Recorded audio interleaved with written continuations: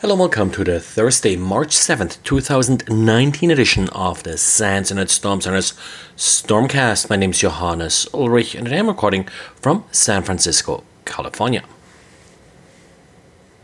Amazing how mail spam with resume attachments are still a thing, but my usual rule is if we do see a lot of emails like it, they're probably successful, otherwise the bad guys wouldn't waste resources sending them.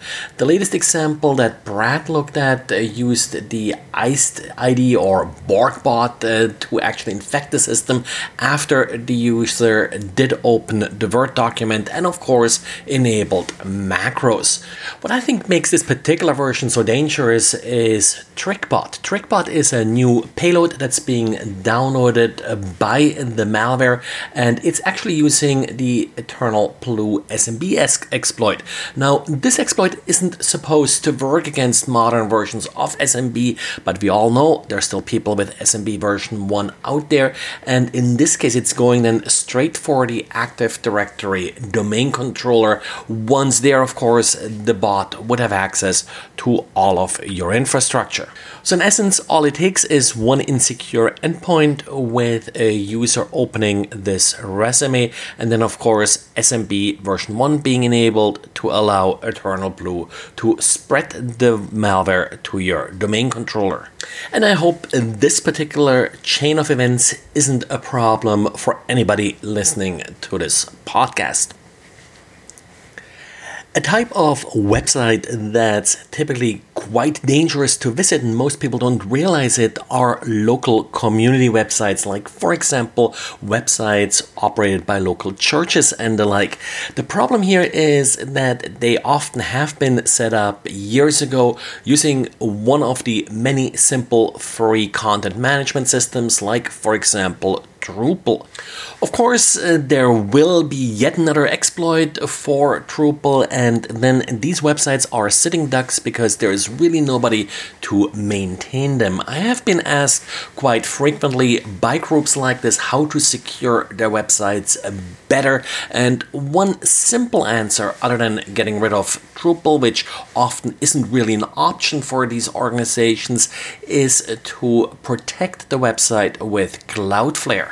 And Cloudflare just announced that they are now protecting their clients against the latest and greatest Drupal vulnerability, CVE 2019-6340, which is the REST vulnerability that was disclosed recently. I don't want to make this sound like an endorsement for Cloudflare. I don't know how their for-pay products work, but this basic protection you get with their free products as well. And then if you haven't patched yet your Cisco RV routers, time to do now urgently, because we see more and more reports of actual scans for the vulnerability. The vulnerability is in the login.cgi script and it's pretty easy to exploit because all it is a simple buffer overflow in the password parameter. So an attacker would send an overly long password and as a result would be able to execute arbitrary code, even though the reports I've seen so far from actual exploit attempts in the wild look more like they're causing a denial of service in that they're causing the router to reboot.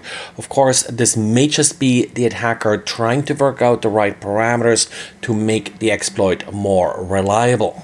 If you are affected by this and if you had some unexplained reboots of these routers, then I would appreciate if you have any kind of logs or so that you can share. Of course, packets are always great, but not too many people do actually collect packets ahead of these routers. That's in particular because they're typically more in small businesses and homes, not so much in enterprises. And analyzing security events in order to extract actionable information, of course, is always kind of tricky because sometimes normal software does behave in ways that does trigger security alerts. So it often requires of the correlation of multiple events to actually come up with a decent analysis. Patrick Waddle, who is known for all of his Mac OS tools that he publishes under his Objective-C ISC website, well, came now up with a pretty neat trick and tool that he calls MonitorKit in order to better analyze security events that he collects with his other tools. The interesting take on this is that he actually uses the macOS game engine. Game engines apparently are really good in sort of taking in events, like usually, of course, events from game controllers and the like, and then to apply rules to them. And well, so he actually came out with this tool MonitorKit that takes advantage of this library, and he thinks it's actually applicable for operating systems outside of macOS because many operating systems do have similar game event libraries.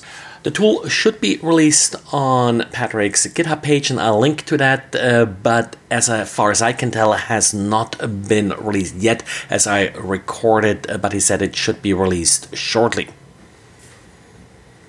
Well, that's it for today, and remember, tomorrow on Thursday at 10:55 a.m. I'll be speaking with Alan and Heather at the keynote here at RSA. It will be in Moscone West on the street level, so tomorrow at, about 11 a.m.